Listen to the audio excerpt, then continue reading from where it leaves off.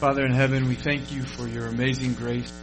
We thank you for the promise and the hope of eternal life, of an endless eternity that we will spend with you one day. Lord, may the riches that you have given to us be a reminder of your provision and your kindness, of your goodness to us. Father, may we never forget that these monetary items, these homes and these clothes, and these accounts have no comparison to the riches and the wealth that you have given us in Christ. May we never conflate and place these two at opposing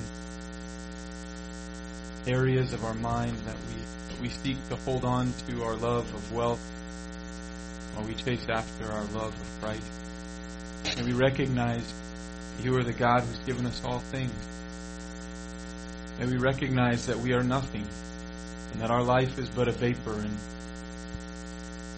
for some of us, Lord, it may even be tonight, tomorrow, this year, that you require our soul of us. Our days are numbered, never to be lengthened or shortened, and our hope is set upon him who died and gave himself for us. May we give out of hearts of thankfulness, knowing that our eternity is sure because it is not dependent upon anything that we have done or will do. May we desire to see your kingdom come on this earth through the proclamation of the gospel, through the care of your people, through the laying up of these offerings to go forth and help to that end. Oh, Father, we need your Spirit.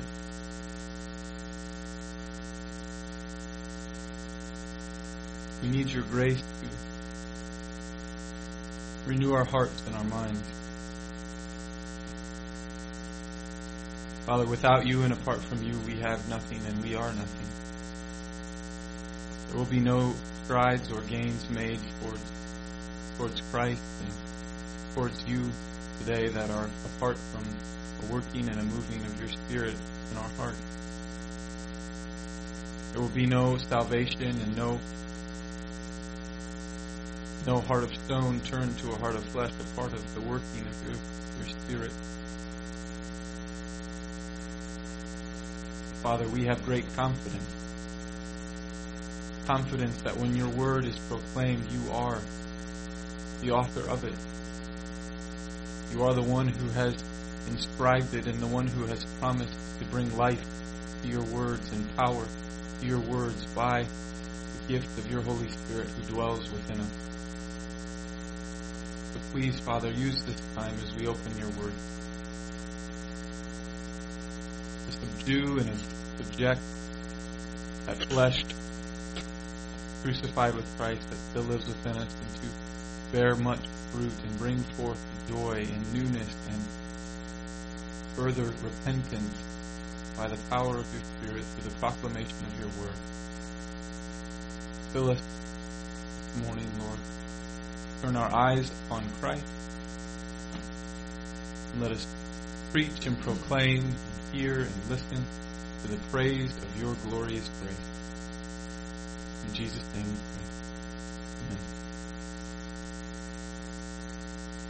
pray. Amen.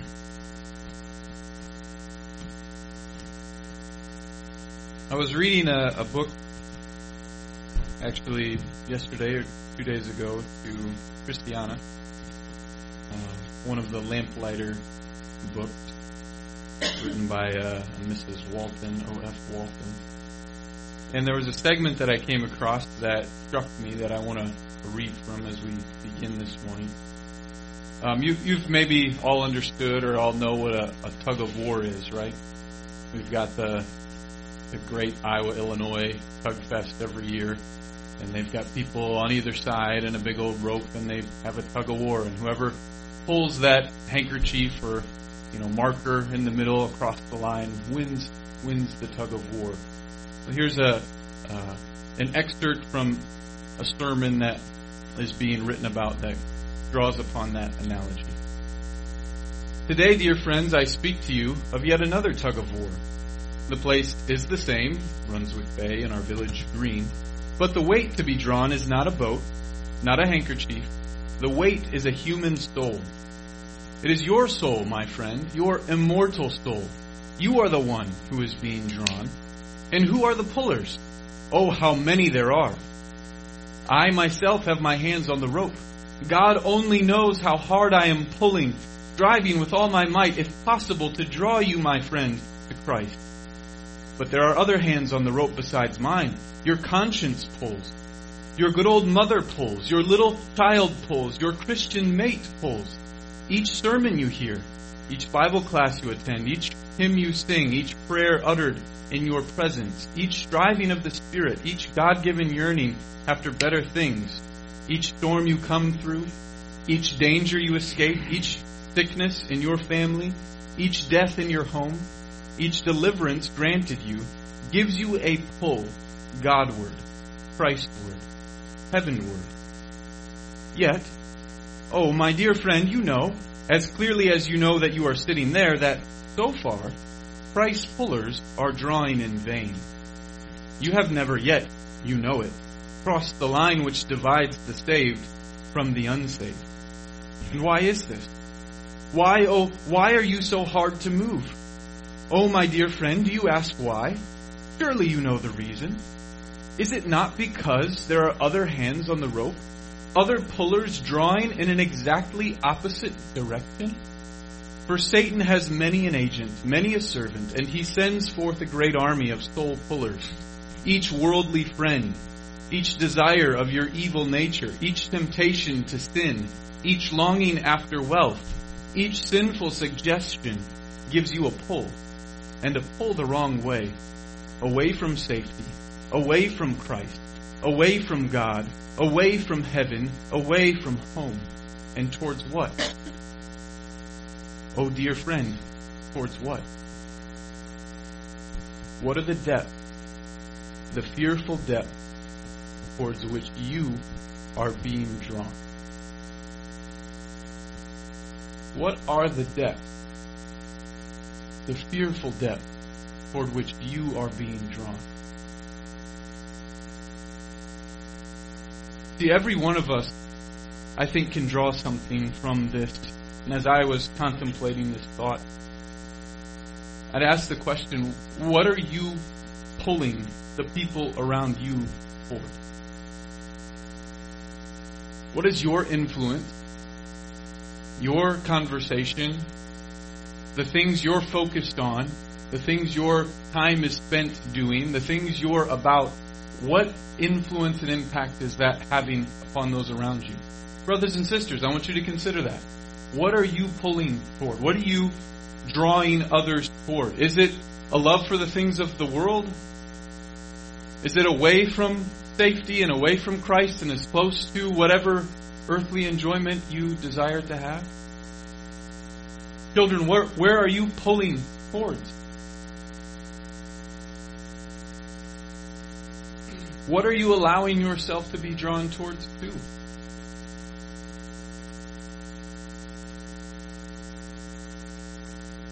What is it that Satan is pulling towards? What is that depth that he desires to draw and to pull souls to? Do you have a care? Do you recognize that every pull away from Christ is only drawing you nearer and nearer to that day when that rope will finally be cut? And no longer will there be a tug heavenward.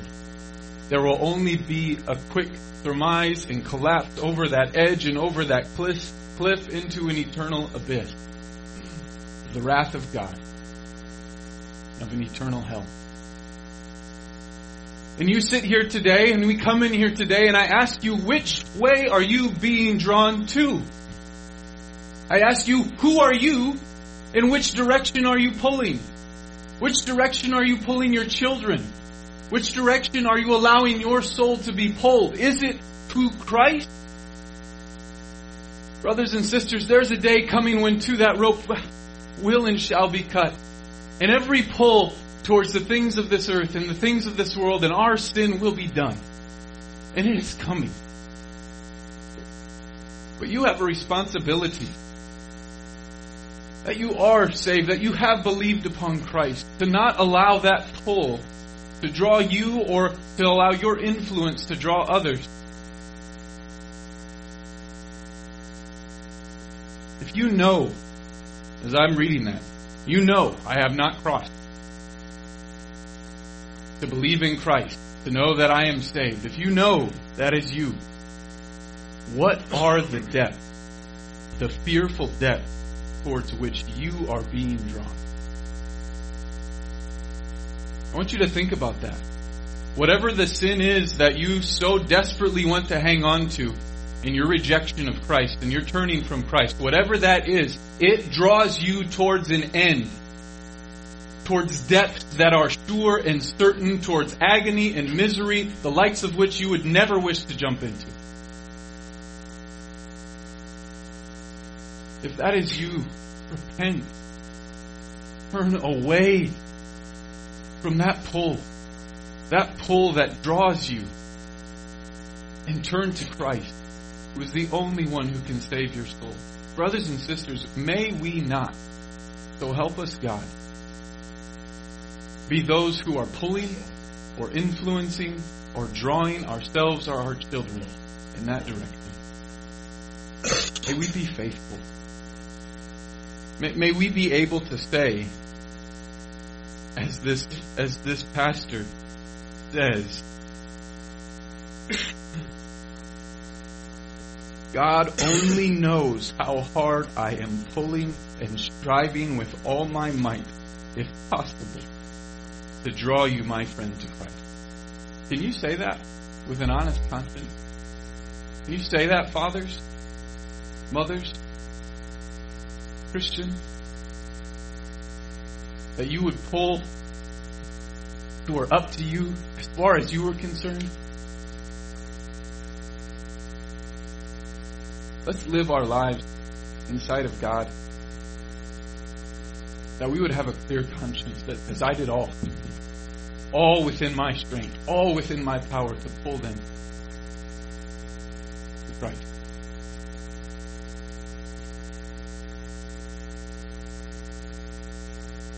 We're going to read Luke chapter 9. We'll be in verse 46. Luke chapter 9, verse 46.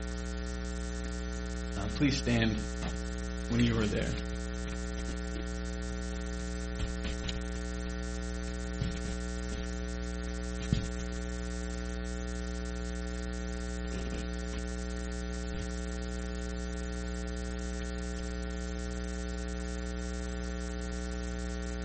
An argument arose among them as to which of them was the greatest.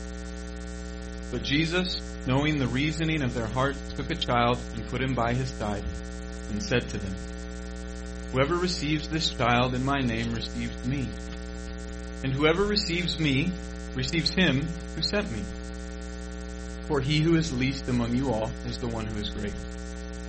John answered, Master, we saw someone casting out demons in your name, and we tried to stop him because he does not follow with us. But Jesus said to him, Do not stop him, for the one who is not against you is for you. God's word. Be seated.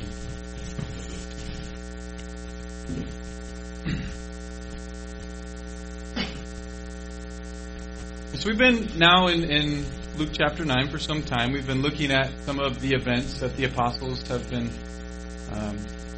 going through in Christ as they've been on their ministry. At the beginning of this chapter, we had Jesus sending out these 12 apostles. They went out, they proclaimed the message of the kingdom, of repentance, of Christ, and then they returned. And when they returned, they were weary, they were seeking rest, they were ministering to one another, and they were withdrawing to a desolate place, and that's when the crowds just overwhelmed them. And we had Jesus instruct the disciples, give them food, feed these people, right? They were weary, they were tired, and they fed the 5,000 by using 5 loaves and 2 fish as Jesus miraculously provided for these people. And Peter gave the confession shortly thereafter that this Jesus was the Christ, the Messiah of God. Christ foretold of his upcoming death the first time. He called for a denial of self, for a losing of one's life. Shortly after, he was up on the mountaintop, and he was transfigured and revealed to them, to James and John and Peter, the full weight of his glory, of who he was, God incarnate. After that, he came down, and they come to this failed miracle of the disciples to drive out this demon from this young boy. And Christ drives him out, and again foretells of his upcoming death. And yet the disciples, they don't understand. And now they're going to head to Capernaum. And we don't necessarily see that in Luke's gospel. We see that otherwhere. That they're headed to Capernaum. And not really sure where they are at this point. If they were in Bethsaida, it would be about 6 miles. Or if they were up near the Mount of Transfiguration, it could have been about 27 miles.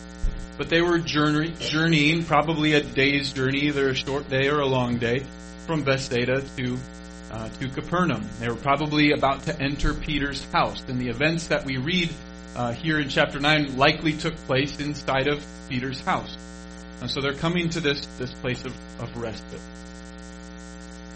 Now, if you're the disciples, I think you've got to be thinking at this moment or at this point, if you have a little bit of understanding, that this whole kingdom business has got to be getting closer and closer.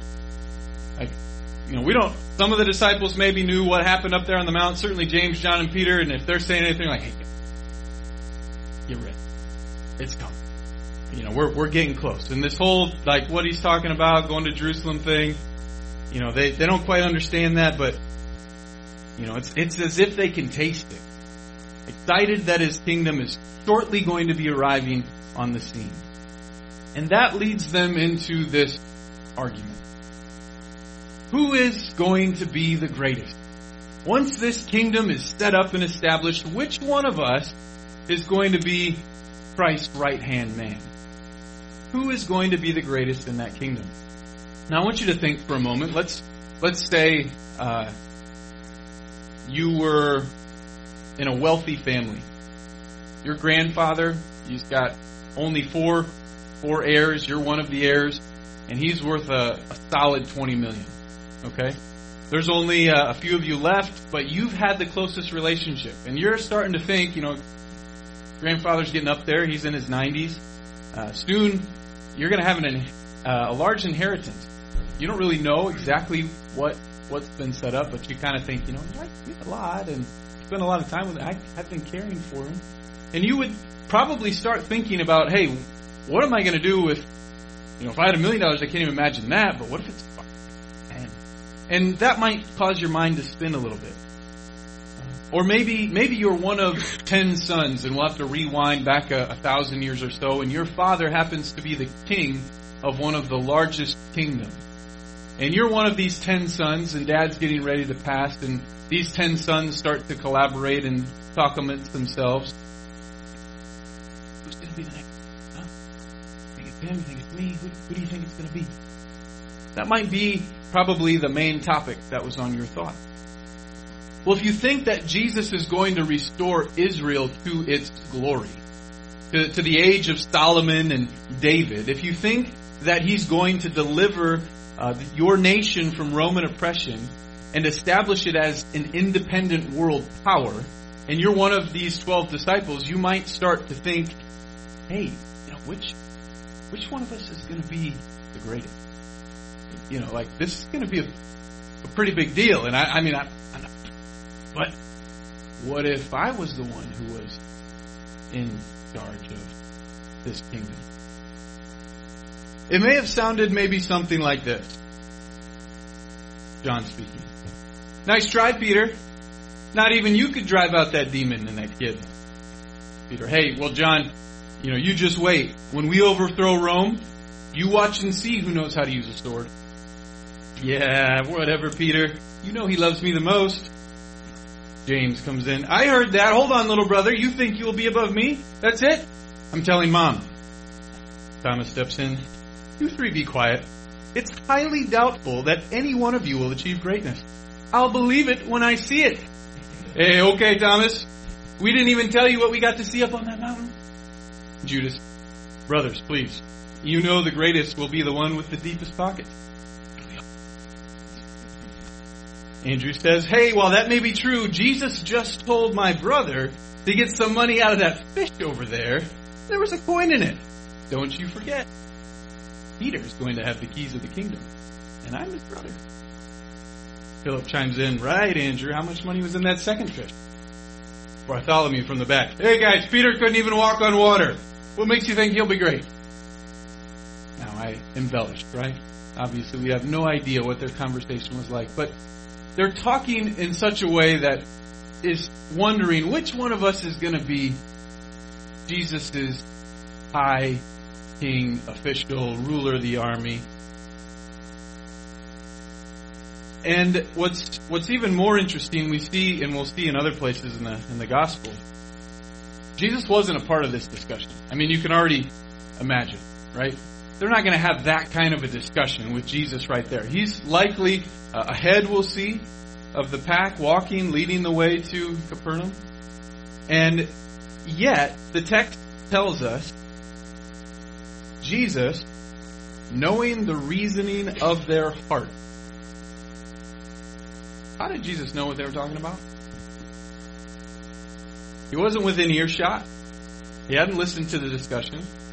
And yet he knew their heart. In fact, this word here for argument and reasoning, they're actually the same word. Dialogismos. It's that thinking of a man who is deliberating within himself. Right? It's those thoughts that are within you that aren't coming outside. And when they do come outside, the word is used that way in terms of an argument or a deliberation, a dispute. This word is often translated as thought. We see Matthew 15:19. For out of the heart come evil thoughts, murder, adultery, sexual immorality, theft, false witness, slander. And this isn't the first time that we've seen Jesus exercise this kind of an ability.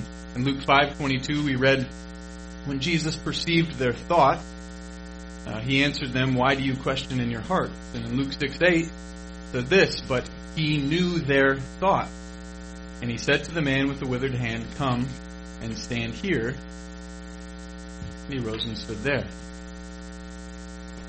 See, the text is telling us, with no uncertain terms, Jesus is God. While he emptied himself of his glory, he emptied his right to his authority as God when he became a man, he did not cease to be God.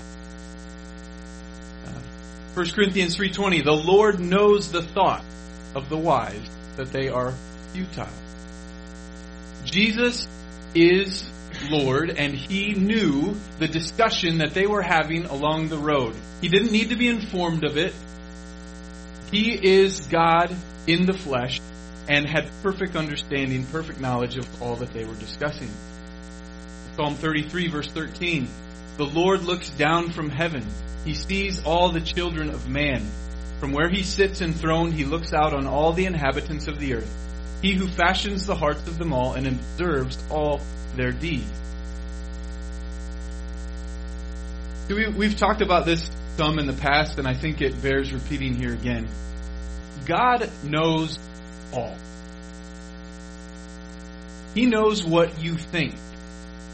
He knows what is in your heart. He knows all your failures. He knows all of your reasonings. You have no secrets with God. There's nothing you've ever done, nothing you've ever thought, nor will do, that God will be surprised to find out.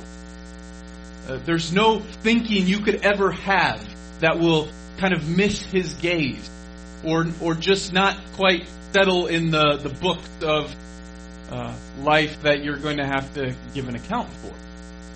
No. God sees you, and He sees your thought life. He knows what you're thinking right now. He knows what you will be thinking tomorrow and the day after that. And this is both a great fear, but also a great comfort. I'm thinking about, Jesus having this knowledge, and then how He's going to respond here. I mean, don't you think He would just sort of turn around on the road and rebuke them sharply?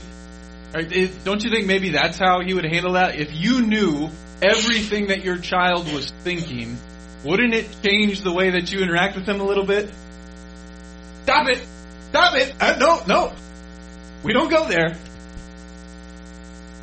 But that's not the way that God interacts with us. And I find that, frankly, to be such a great comfort, especially resting in the hope of the gospel.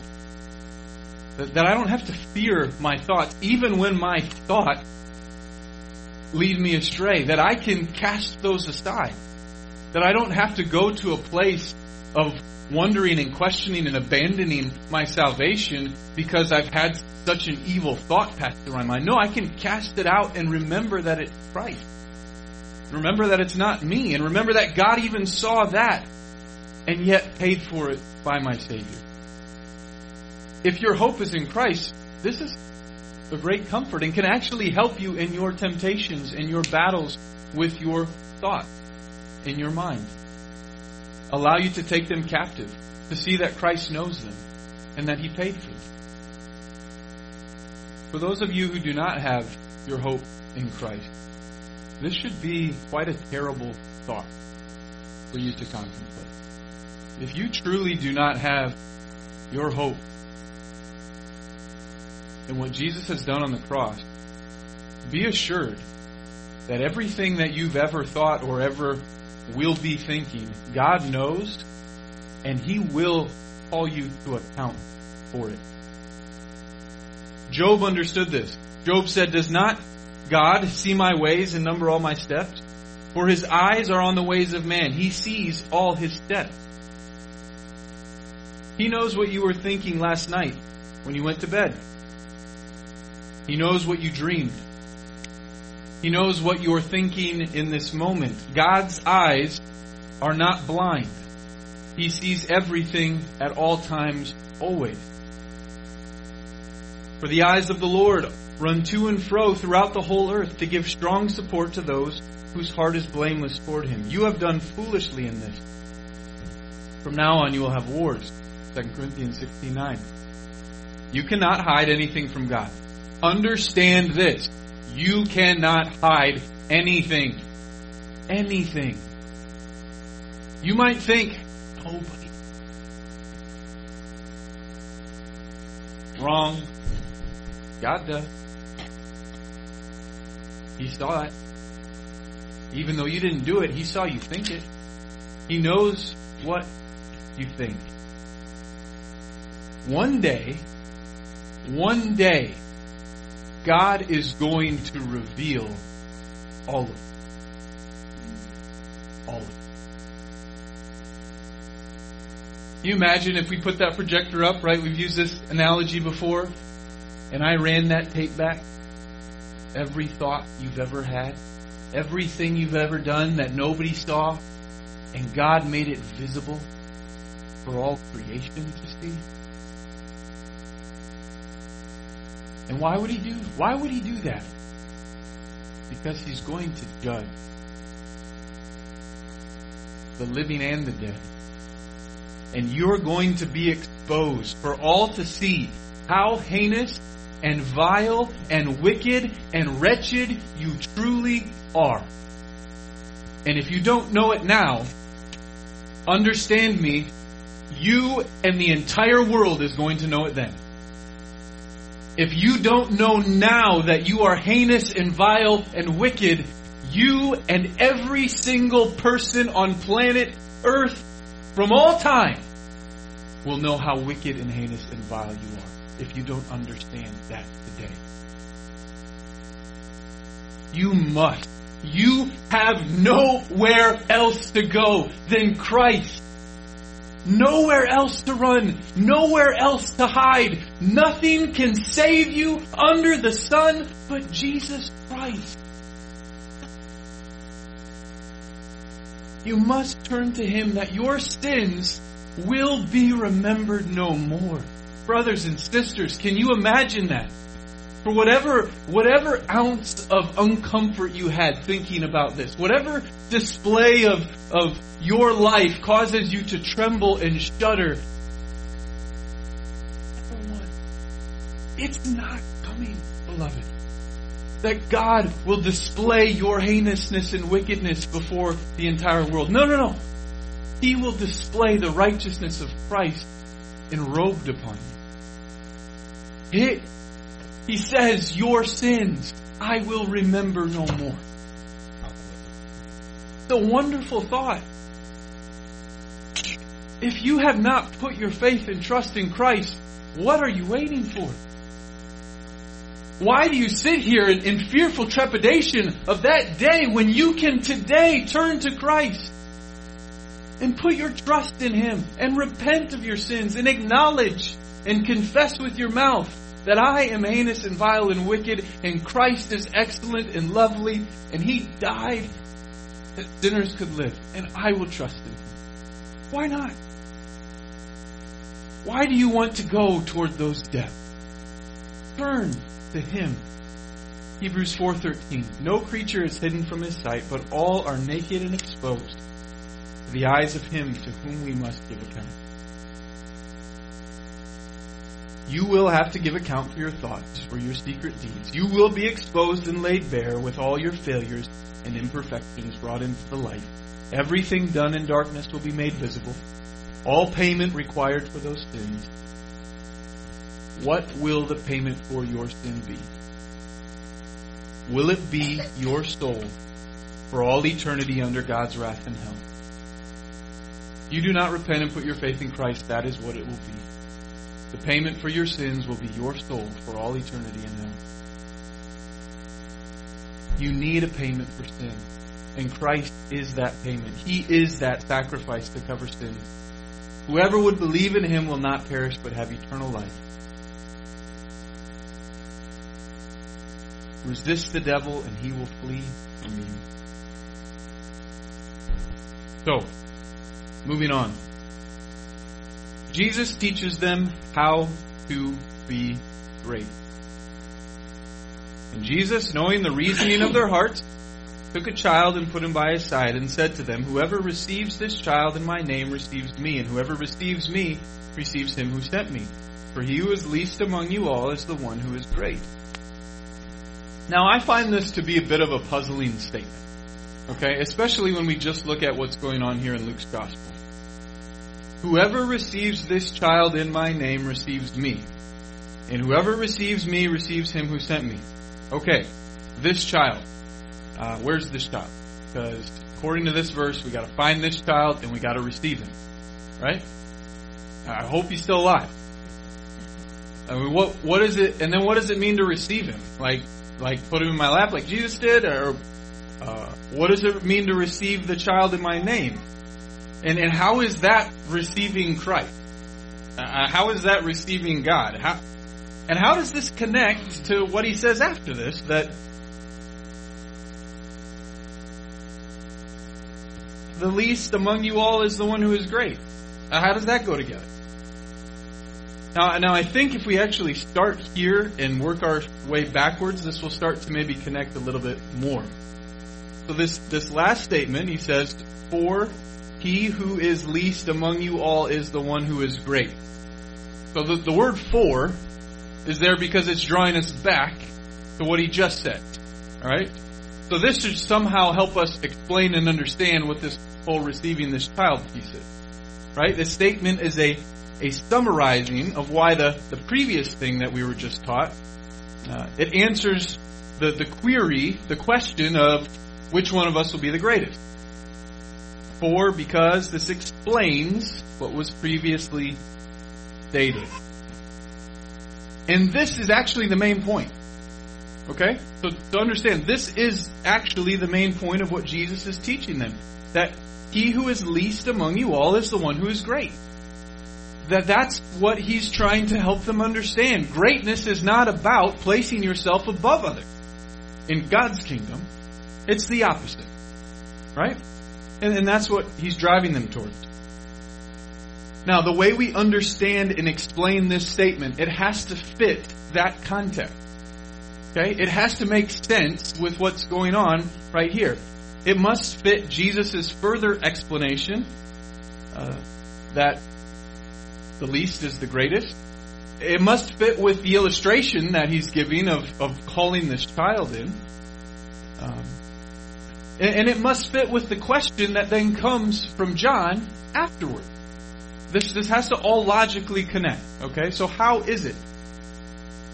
Now, if all that's the case, then let me just posit some bad interpretations of this and how you can quickly and easily see that that's obviously not what's being taught or instructed here. Do you think here that Jesus is trying to tell us that all babies go to heaven? No, that doesn't fit with what is being taught here. Or that we should baptize children. No, that doesn't fit with what is being taught here. Or that we should all impersonate 4-year-olds in our speech, in our actions. Believe it or not, some people we would assert as gospel preaching, teaching brothers and sisters all end up with one of those 3 conclusions out of this verse. Okay? So it matters that we understand how we interpret and land on what does this actually mean. And in order to do that, we're going to widen our scope. Alright? We're going to widen our scope and we're going to read what God has written about this exact topic in the other Gospels where we see in Matthew and in Mark. So I'm going to read those. This is Matthew chapter 18. At that time, the disciples came to Jesus saying, "Who is the greatest in the kingdom of heaven?" And calling to him a child, he put him in the midst of them and said, "Truly, I say to you, unless you turn and become like children, you will never enter the kingdom of heaven. Whoever humbles himself like this child is the greatest in the kingdom of heaven. Whoever receives one such child in my name receives me. But whoever causes one of these little ones who believe in me to sin, it would be better for him to have a great millstone fastened around his neck and to be drowned in the depth of the sea." Matthew's account of this happening. Now Mark chapter 9 verse 33. And they came to Capernaum, and when he was in the house, he asked them, what were you discussing on the way?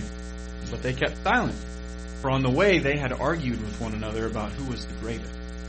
And he sat down and called the 12, and he said to them, "If anyone would be first, he must be last of all and servant of all." And he took a child and put him in the midst of them, and taking him in his arms, he said to them, "Whoever receives one such child in my name receives me, and whoever receives me receives not me, but him who sent me." John said to him, "Teacher, we saw someone casting out demons in your name. We tried to stop him because he was not following us." But Jesus said, "Do not stop him, for no one who does a mighty work in my name will be able soon afterward to speak evil of me.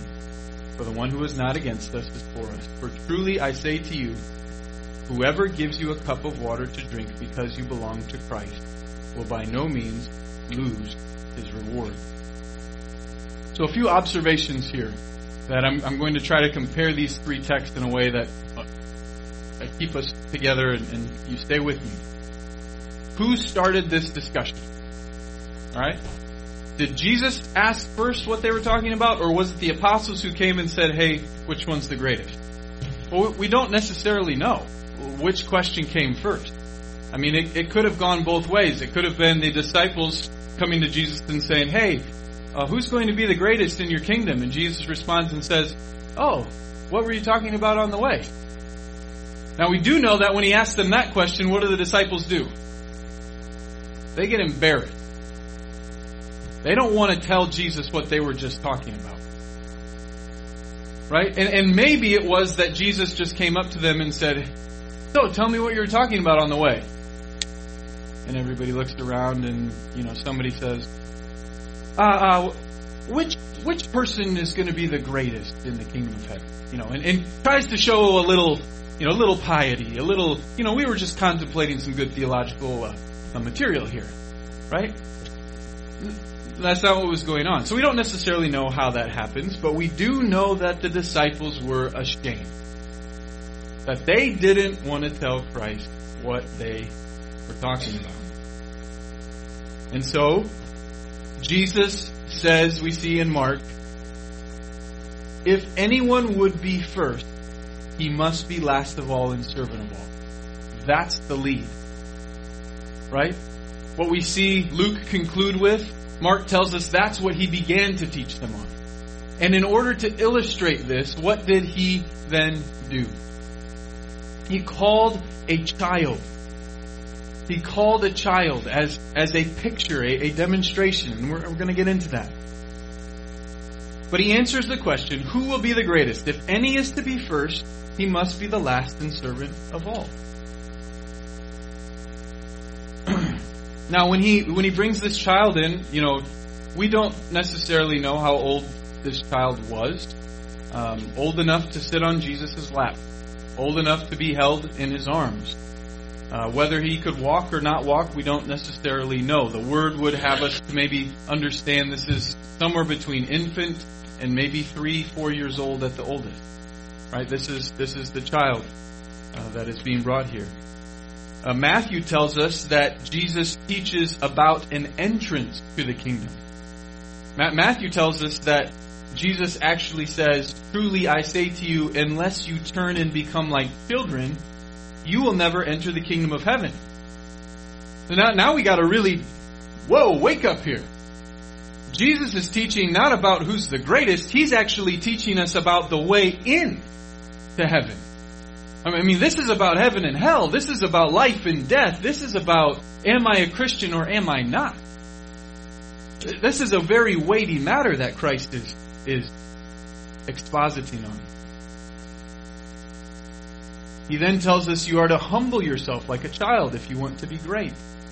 He explains, he gives some context what it means to be a servant of all and to be least of all. And then we get this statement that we read in Luke. If you receive one such child as this, who is in my name, you receive me. And this is where all three unite and have this statement recorded. If you receive a child such as this, if you receive a child in my name, you receive me. And you also receive him who sent me. And who is that? God, the Father. So how you treat those in Christ and those dear children of the Father will determine your greatness in the kingdom. That's what is being taught here. If you cause them to sin, if you cause them to be drawn away from Christ, you are showing yourself illegitimate and not sons. And it would be better for you, Matthew says what? To have a millstone hung around your neck and be drowned in the sea. But he who in humility serves and cares for the least of them, it is the same as serving the Lord Jesus. The same as serving God the Father. So here we get a full context. We get a full picture. We don't have to guess, well, what does this mean? No, we see clearly what it means, what Jesus is teaching us. So let's come back to a few of these. So he illustrates this by taking a child. He comes and he calls a child to himself. He picks up the child, places him in his lap. The disciples are around him. The child is in the midst of them, somewhere between a newborn, an infant, a toddler. And he says, you must become as this child if you are to enter the kingdom of heaven. Now, what do you think, in what way are we to be like that child? Right? So there's a number of things that this doesn't mean. It doesn't mean that children are without sin. That's not what he's teaching here. So what is it? Like, in what way are we to be like an infant or a toddler? Should we all be sucking on our thumbs? Should we all be taking 7 naps a day? Should we all, what is it that we are to emulate? And frankly, the answer to this question is, I mean, you might disagree with me here, but it's kind of hard. If there was anything that I had to posit on more, it would have been this question. Now, the overarching element is certainly what he's teaching them is humility, is a lowliness of mind, a lack of aspiring to greatness, right? Children have an innocence in their sin, right? They don't come out of the womb thinking about mass genocide and how to accomplish it, okay? They learn that as they grow up. That evil grows and brings forth fruit, right? The sin is there, but there is an innocence to that evil that they learn as they grow, right? And we're actually called to model that sort of innocence towards evil that a child is given. We're not called to emulate the foolishness or the lack of understanding that a child has. So some of these ways, some of these examples, I think that are helpful in answering the question, how am I supposed to be like a child? How am I supposed to model this little baby that I'm holding in my arms? Well, one way, and I think the most important way, I think the way that Jesus drives us to in Matthew, and he says, unless you turn and become like children, you will never enter the kingdom of heaven, is fully trusting the Father. Fully trusting in God. I believe that's clearly what he's referring to. An infant, a child, they look to no one and nothing else but mom, but dad, for their very life. I was thinking about it, and I was going to grab Benny. He's not in here, right? If I took Benaiah and I said, you need to be like this child, right? You need to be humble as he is humble. And if I took Benaiah and I set him out there in the field and I just left him for a month, what would happen to him? You're supposed to say he'd kill a lion, but that's not where we're going here. Okay, he would die. He would perish, right? His life would cease to exist. He cannot support himself. He's a baby. That's obvious, isn't it? For everybody to understand, right? Now, if I take, and I won't name names, some of you, and I set you out there and left you for a month, you might die too, but we're not going to go there, so.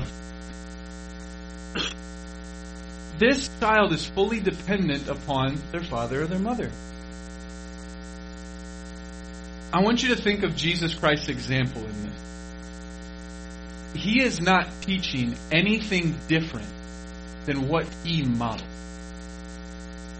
He is not teaching anything different when he takes that child, sets it on his lap, and said, you must be like this child, than what Jesus Christ actually modeled in trusting his Father and being completely dependent upon him and emptying himself of all power as the creator of the universe and becoming a seed, an embryo, an egg, a zygote, a baby inside of a mother's womb and growing in the same way that you and I grew as a man, as a babe,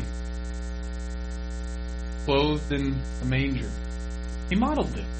He trusted himself to his Father and became completely and utterly dependent upon him as he's always been. And we see that in Christ. He became a human child. He did all of this because he was submissive to his Father and because he knew the plan to save his people that he loved. A toddler trusts their parents because that's where their source of life is. They look to them for everything. They cry to them for everything. Everything that they have to receive. And in this way, this is the only way that you come to enter the kingdom of heaven. You have nothing to offer God. Absolutely nothing. You are entirely dependent upon Him and His grace to receive you into the kingdom of heaven. You can't do a thing. No work, no obedience, right? Do we have obedience training with our 3-week-olds? They can't. They can only lay there. If you think that you have done anything to gain yourself access into God's kingdom, Jesus says, I tell you, you're wrong. In fact, you're outside of it if you don't understand that the only entrance is to become like this child, completely dependent upon his Father, upon your Savior, for your salvation. A child cannot climb into the kingdom. They must be lifted up. You cannot climb into the kingdom. You must be lifted up. Salvation is by grace through faith. And it is not by faith that you earn grace. You understand that? You do not earn God's grace by believing the gospel. It is the grace of God that has you believe the gospel. Those two do not get flipped. It's God's grace that had you believe and trust in Christ. Nothing you've done. Nothing you've earned. And Christ did it all for you. Your salvation's dependent on Him. And by His grace, He had you believe it. If you have indeed believed. Trust in Him. We even see this, and this is as close as I can tie what we're seeing here. We even see this in our confession when it talks about elect infants dying in infancy. They are not beyond the saving grace of God. They are not beyond the saving grace of God. God can, He is able to save to the uttermost. He can give grace and faith to one who's not able to exercise it. He can save them through Christ. Some take this then and they argue the Scripture to say that every infant that dies in infancy is saved. It may very well be. The fact is, I don't believe you can approach Scripture and demand that it says so, thus saith the Lord. But God would indeed be able to do such a thing.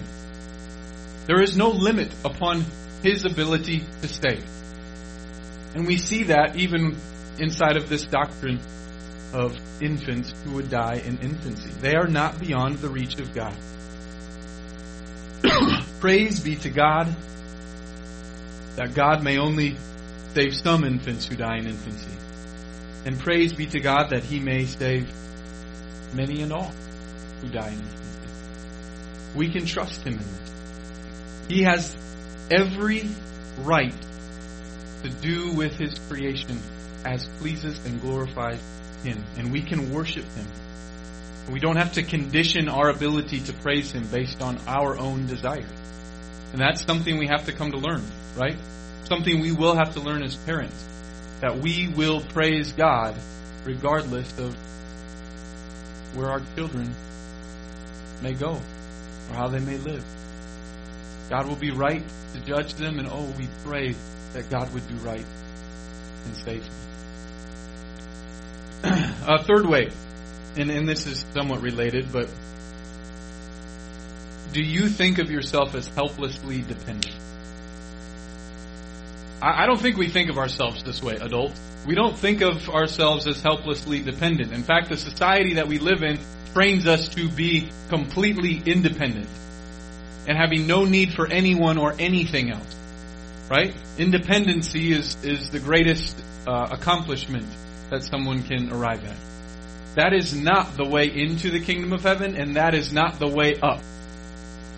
You are helplessly dependent upon God, and then even after salvation, you are helplessly dependent upon His Holy Spirit.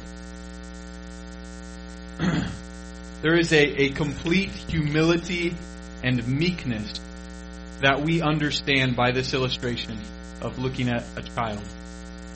A little baby, a little toddler, they are eager to come to mom and dad. Right? I mean, sometimes it's like, can they just stop?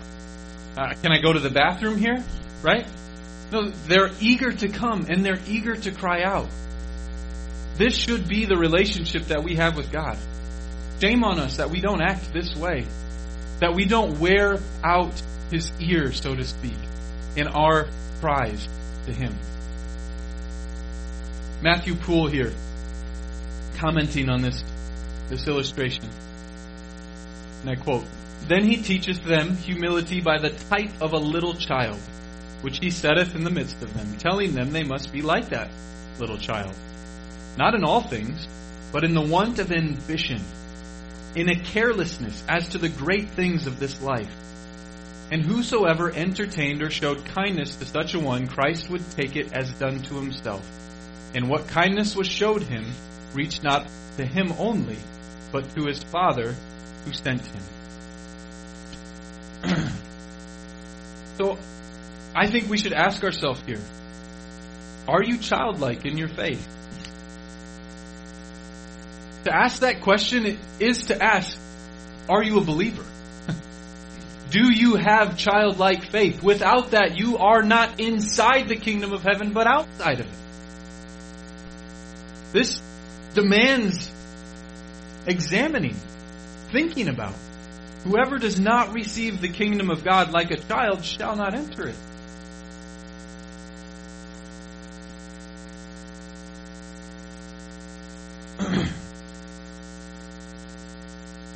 Moving on here. Least equals great in the kingdom. We should not aspire to greatness. Jesus is teaching His disciples, stop doing what you're doing. You're arguing about who's the greatest, you need to stop it. Don't aspire to greatness, aspire to sacrificial service. Aspire to be the least. Don't chase after positions of honor, but seek to care for the lowliest of low. Look at this child that I'm setting here among you. Is there any of you that can imagine or fathom a desire to be as low as this in my kingdom? He's teaching them humility. And we're going to go on, and this is going to come up a number of times. You jump all the way to Luke chapter 22, verse 24. We're at the Passover. Like, we've made it to the end here. And what are the disciples doing? A dispute also arose. Luke 22:24. Among them, as to which of them was to be regarded as the greatest. It came up again. They just didn't get it. Jesus said to them, "The kings of the Gentiles exercise lordship over them. Those in authority over them are called benefactors, but not so with you. Rather, let the greatest among you become as the youngest, and the leader as one who serves. For who is the greater, one who reclines at table or one who serves? Is it not the one who reclines at table? But I am among you as the one who serves." John Calvin and William Pringle here. "That man is truly humble, who neither claims any personal merit in the sight of God, nor proudly despises brethren, or aims at being thought superior to them, but reckons it enough that he is one of the members of Christ, and desires nothing more than that the head alone should be exalted." Humility does not seek our own honor. Humility thinks of ourselves less than others and considers others more significant than ourselves. Humility desires God's glory and the glory of Jesus Christ above all things. And this is the one who will be called great. Those who abase themselves, who bring themselves low, who serve others, who take the mind of Christ and live out in their day-to-day what He modeled an example. Do you ever think that you are somehow higher or above the sinner who deserves hell? Don't have that mind come into you, that you think that you're somehow more earned this salvation you profess. That apart from the grace of God and the work of the Spirit of God, that you are anything but a sinner that deserves hell. And live with that humility. I think this is a remarkable passage in 2 Corinthians 6:3 where Paul models this for us. He says, we put no obstacles in anyone's way so that no fault may be found with our ministry. But as servants, slaves of God, we commend ourselves in every way by great endurance in afflictions, hardships, calamities, beatings, imprisonments, riots, labors, sleepless nights, hunger, by purity, knowledge, patience, kindness, the Holy Spirit, genuine love, by truthful speech and the power of God, with the weapons of righteousness for the right hand and for the left, through honor and dishonor, through slander and praise. We are treated as impostors and yet are true, as unknown and yet well known, as dying and behold we live, as punished and yet not killed, as sorrowful yet always rejoicing, as poor yet making many rich, as having nothing yet possessing everything. This should be our mind. This should be the way that we live. That we would submit and subject ourselves to the greatest of sufferings for the sake of the glory of Christ. This is Christ's example for us, is it not? To even die upon a cross, to even become a man, to even live and be obedient to the own law that He created for our behalf, for our salvation. And who is the greatest in the kingdom of God? Is it not Christ? Is He not the pinnacle? Is He not the focus? And look at what He has done for us. Now go and do likewise. Now, we'll come here in final and closing to consider, what does it mean then to receive the children? Whoever receives this child in my name receives me. I think it's very simple. I think if we actually understand what He just taught us, that we must become as children in order to enter the kingdom. What does it mean then to be a child in my name? That's a believer. That's all that is.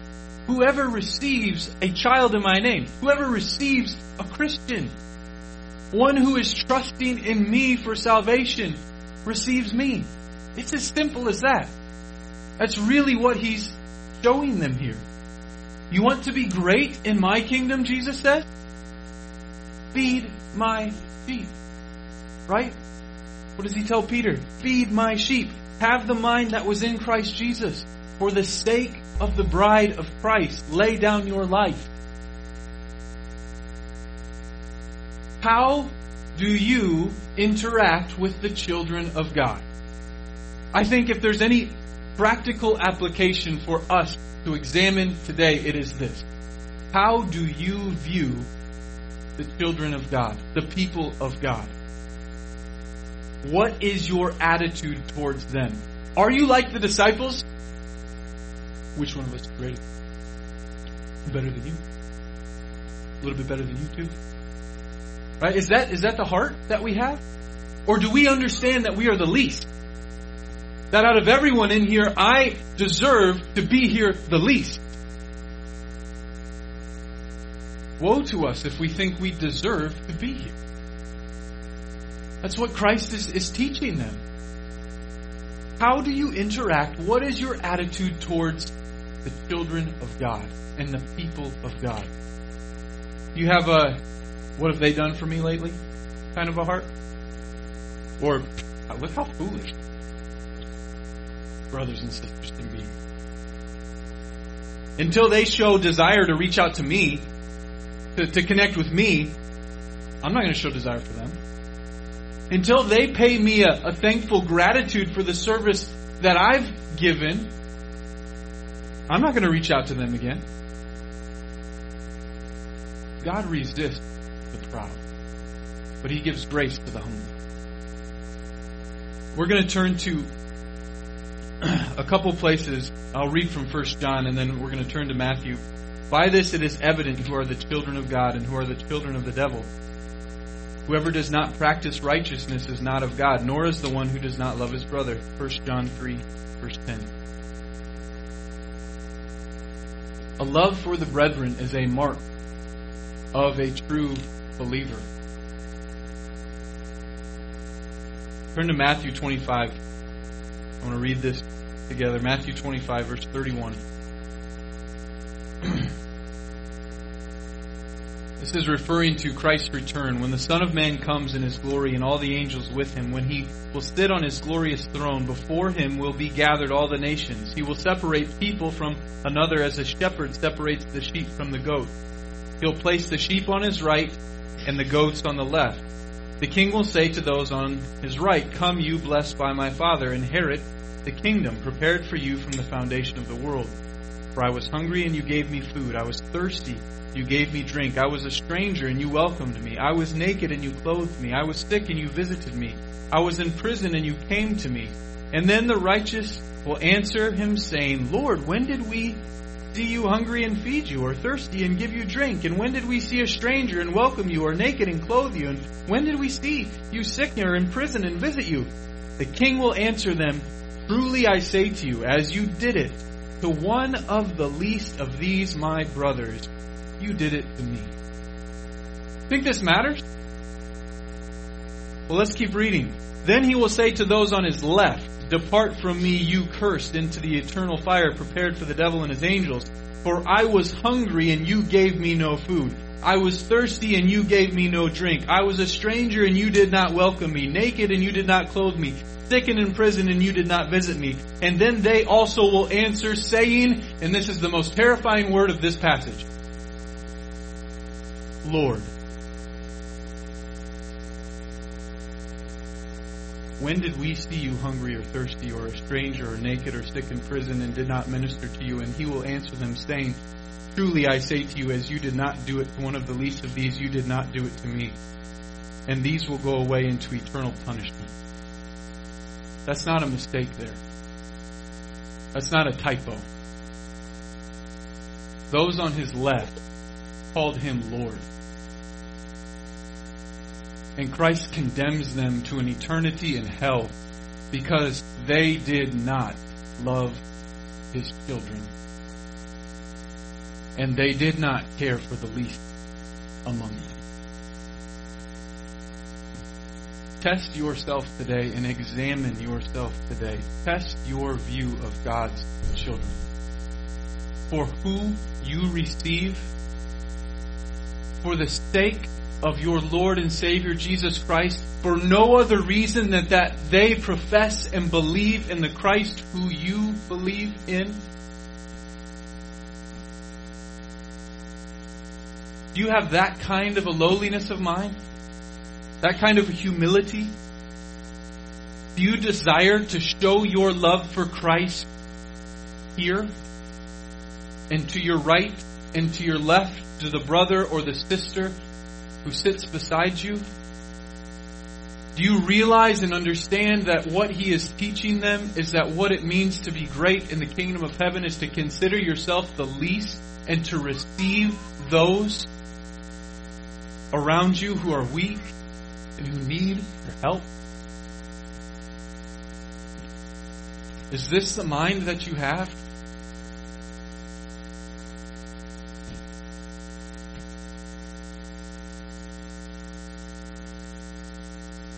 And then it just makes sense, doesn't it, that John would answer and ask this question and say, "What about that guy that we saw that was teaching in your name? He was trying to cast out that demon, and we told him he should stop. Was that right?" Jesus says, no. No, if He's not against us, He's for us. And this is where we need to be warned, and we need to understand this question that John asks Christ. It flows naturally out of what He's teaching them. That John recognizes error here. He asks Christ, and Christ says, "Yes, you're wrong. Do that." And the question wasn't about, do we baptize our babies? It wasn't about, that's not the question. This is about how we interact with those professing the name of Christ that may not be right among us, that may not be walking lockstep with us. They saw a man doing the works of God in the name of Christ, and John's wondering, you're telling me to receive those followers who are in your name? Don't hinder the one in gospel ministry who isn't showing you direct support if he's preaching and teaching the same Christ that you believe in. J.C. Ryle states here, this is speaking to those who labor to pull down the kingdom of Satan by the use of gospel weapons. Let us beware how we ever forbid such persons or hinder them in their work.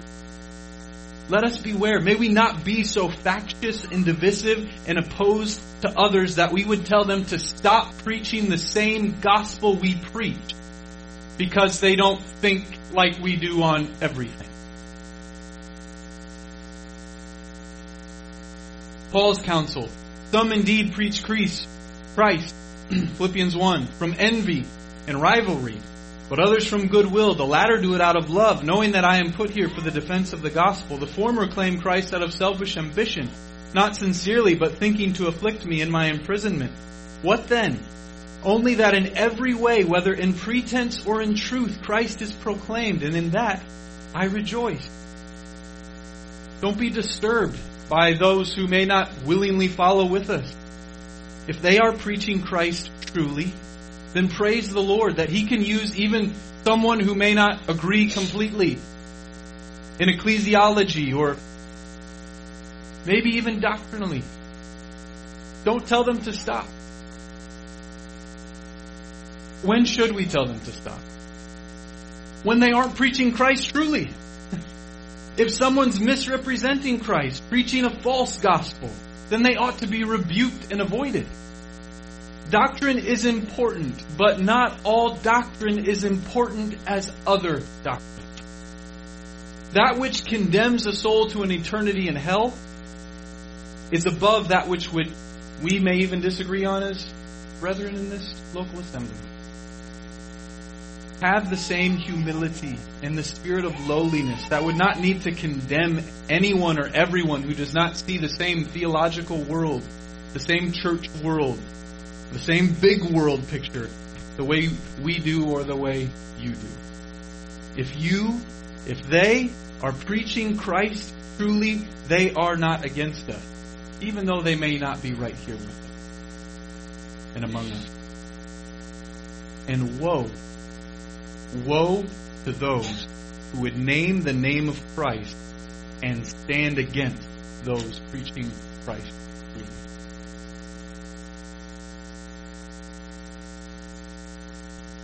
Luke 9, verse 46. An argument arose among them as to which of them was the greatest. But Jesus, knowing the reasoning of their hearts, took a child and put him by his side and said to them, Whoever receives this child in my name receives me. Whoever receives me receives him who sent me. For he who is least among you all is the one who is great. John answered, Master, we saw someone casting out demons in your name, and we tried to stop him, because he does not follow with us. But Jesus said to him, Do not stop him, for the one who is not against you is for you. Brothers and sisters, greatness in the kingdom of God is not the focus of a true follower of Christ. True humility comes from knowing that you deserve hell and Christ saved you by His grace. Your entrance to God's kingdom must be marked by a childlike faith.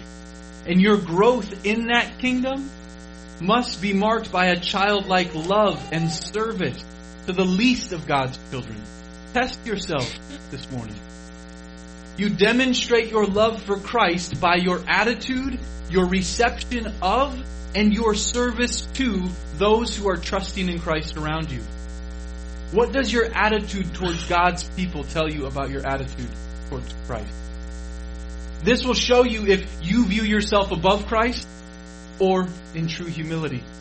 What does your reception of the brethren sitting next to you show you about your heart towards Christ? This will show you if you love yourself or if you truly love Jesus. What does your service to the Christians in your life show you about your maturity in Christ? It will show you if you're truly loving and serving self or if your life is about service to Christ.